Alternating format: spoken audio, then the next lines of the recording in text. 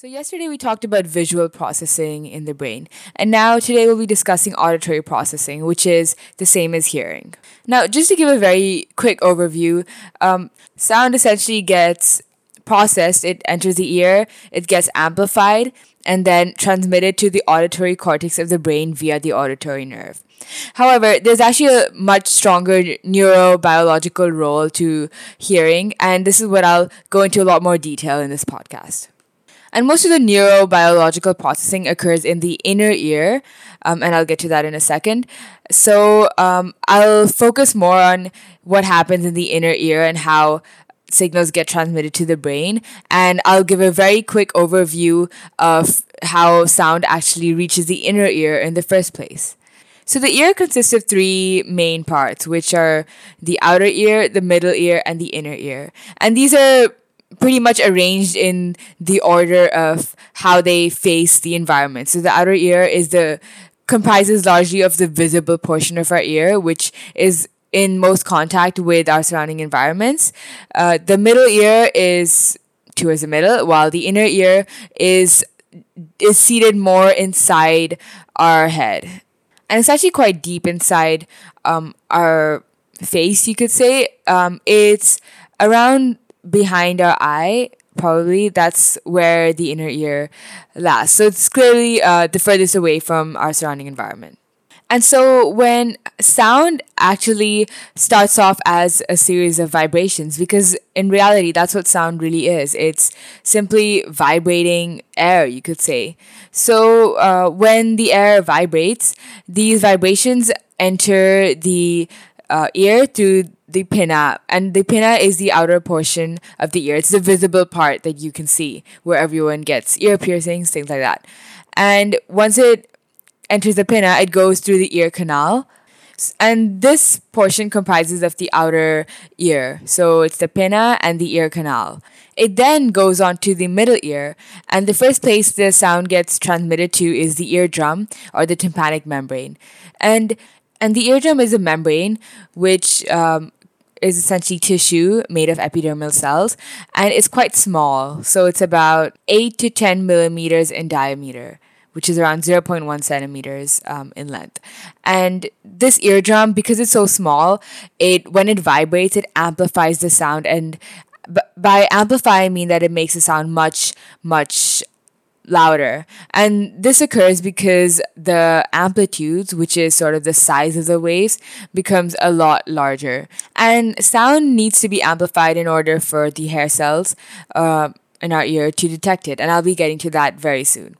So after it crosses the eardrum, it reaches the three bones of the middle ear, where it gets amplified again. Fun fact, these bones are actually the smallest bones in our entire body, and they're called the malleus, the incus, and the stapes, or you can call them the hammer, anvil, and stirrup respectively. But the names aren't so important. The point is that they connect to each other, and as the vibrations pass along each ear bone, the sound gets amplified to a much larger extent. And this pretty much marks the end of the middle ear. So far we've covered the outer ear, which is the pinna and the ear canal. And then there's the middle ear, which consists of the eardrum or the tympanic membrane and the three ear bones, which are the malleus, the incus, and the stapes. And these can amplify sound to up to 20 times of their original amount because of the small size of the ear bones.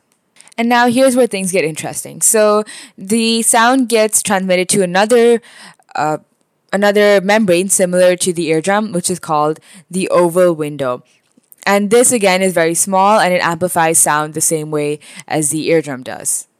But what it also does is vibrate fluid in the ear and not just air.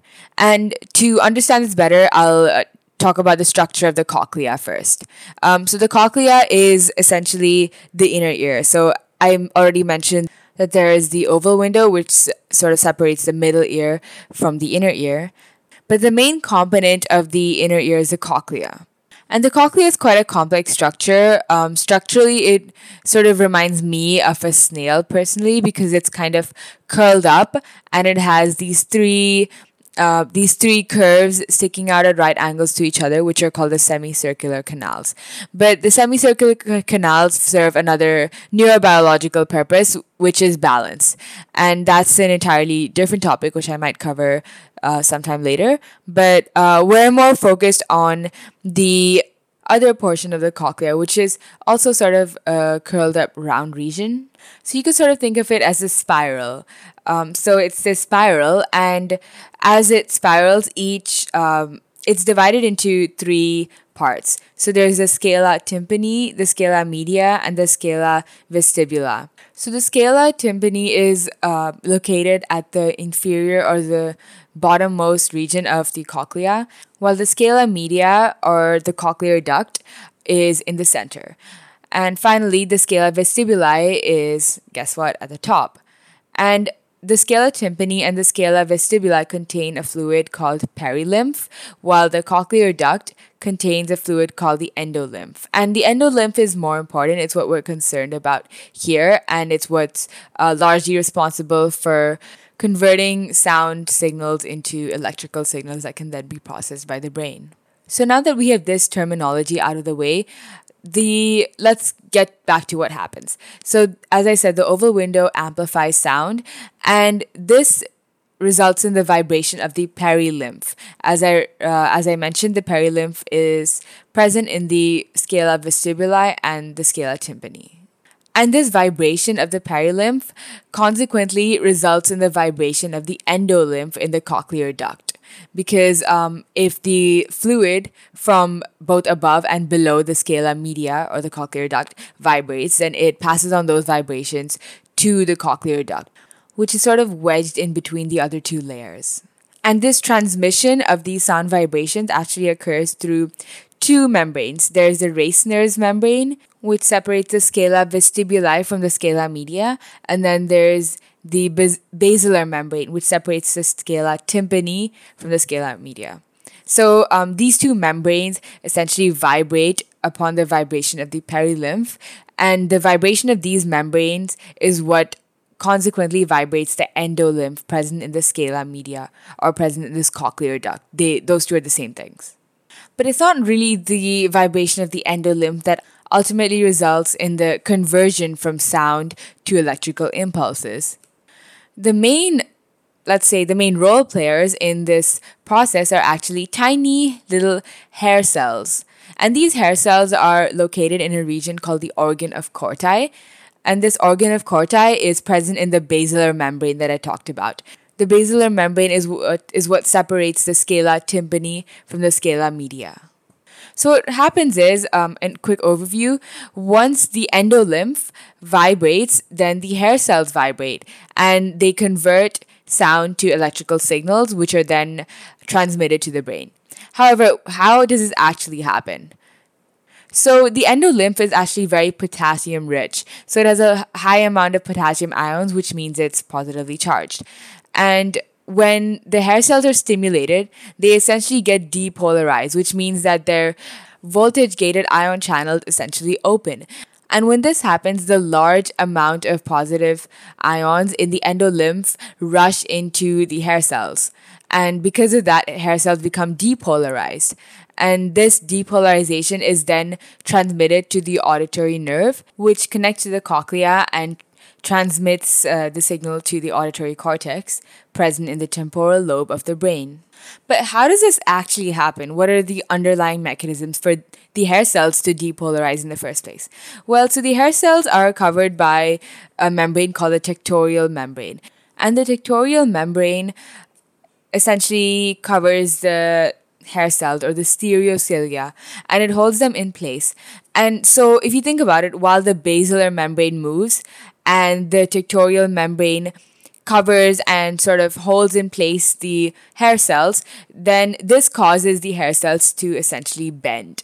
And this bending increases the tension within the hair cells, and this sort of forces the influx of ions, which is the depolarization that I was talking about earlier.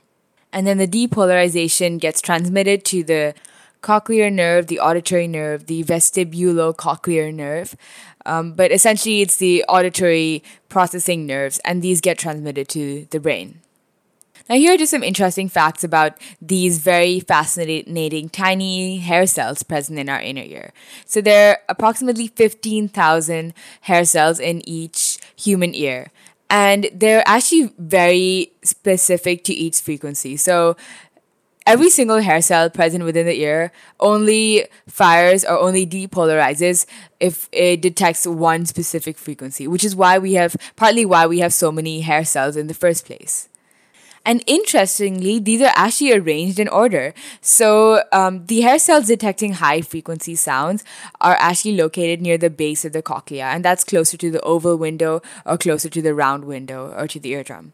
While by contrast, the lower frequency sounds, which are generally the deeper pitches, are located near the apex, and that's sort of at the end of the cochlea. And that's very interesting. So it means that the higher pitched sounds, which are equivalent to higher frequency, and the lower frequency or the lower pitched sounds are processed differently based on their location. And it's actually structured in a very ordered manner. And this phenomenon is called tonotopic organization. So just to quickly recap, there's the outer ear and the middle ear, which we already talked about. And then there's the inner ear containing the cochlea. The cochlea contains the scala tympani, scala media, and the scala vestibula, which are located from bottom to top, respectively. So the vibrations from the oval window transfer to the perilymph in the scala vestibula and the scala tympani. And this perilymph vibrates to vibrate the reissner's membrane and the basilar membrane. The basilar membrane vibrates to stimulate the hair cells in the organ of corti, and these hair cells depolarize and transfer their signals to the brain through the cochlear nerve. So this concludes what we've learned about auditory processing so far. And this is essentially the overview of how auditory processing in the brain and in the inner ear actually works. However, there's a bit of more information that I'd like to talk about, and these are, I specifically like to mention two factors that also influence or help enhance the auditory processing experience. So the first one is the outer hair cells. And there are 3 rows of outer hair cells that are present in the organ of corti as well.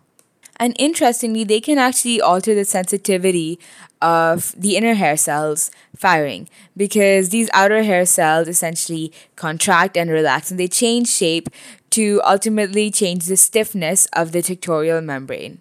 And this change in stiffness of the tectorial membrane constantly affects the extent of depolarization of the inner hair cells.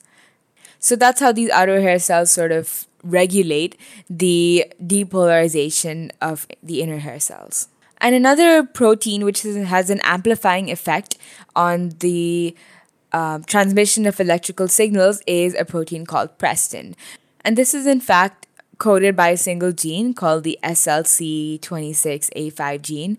And essentially the point is that this heightens the impact of the inner hair cells. So when these inner hair cells are bending and depolarizing, the prestin protein essentially shortens. And because it connects the outer hair cells to the basilar membrane, its shortening pulls in the basilar membrane and makes it bend more or vibrate more. And this increases the deflection of the inner hair cells. By contrast, when the inner hair cells are resting or they're in a hyperpolarized state, then prestin similarly relaxes, and this reduces the tension or the pressure on the basilar membrane. And because of that, the depolarization decreases and the extent of neural signals transmitted to the auditory cortex decreases. So these are just 2 of the modulatory processes that are also present within the ear to help regulate and to help amplify the sensation of sound. So as you can probably tell, and as you've probably seen through this podcast, processing of sound is actually quite a complex phenomenon. And that's why it's so easy for it to go wrong.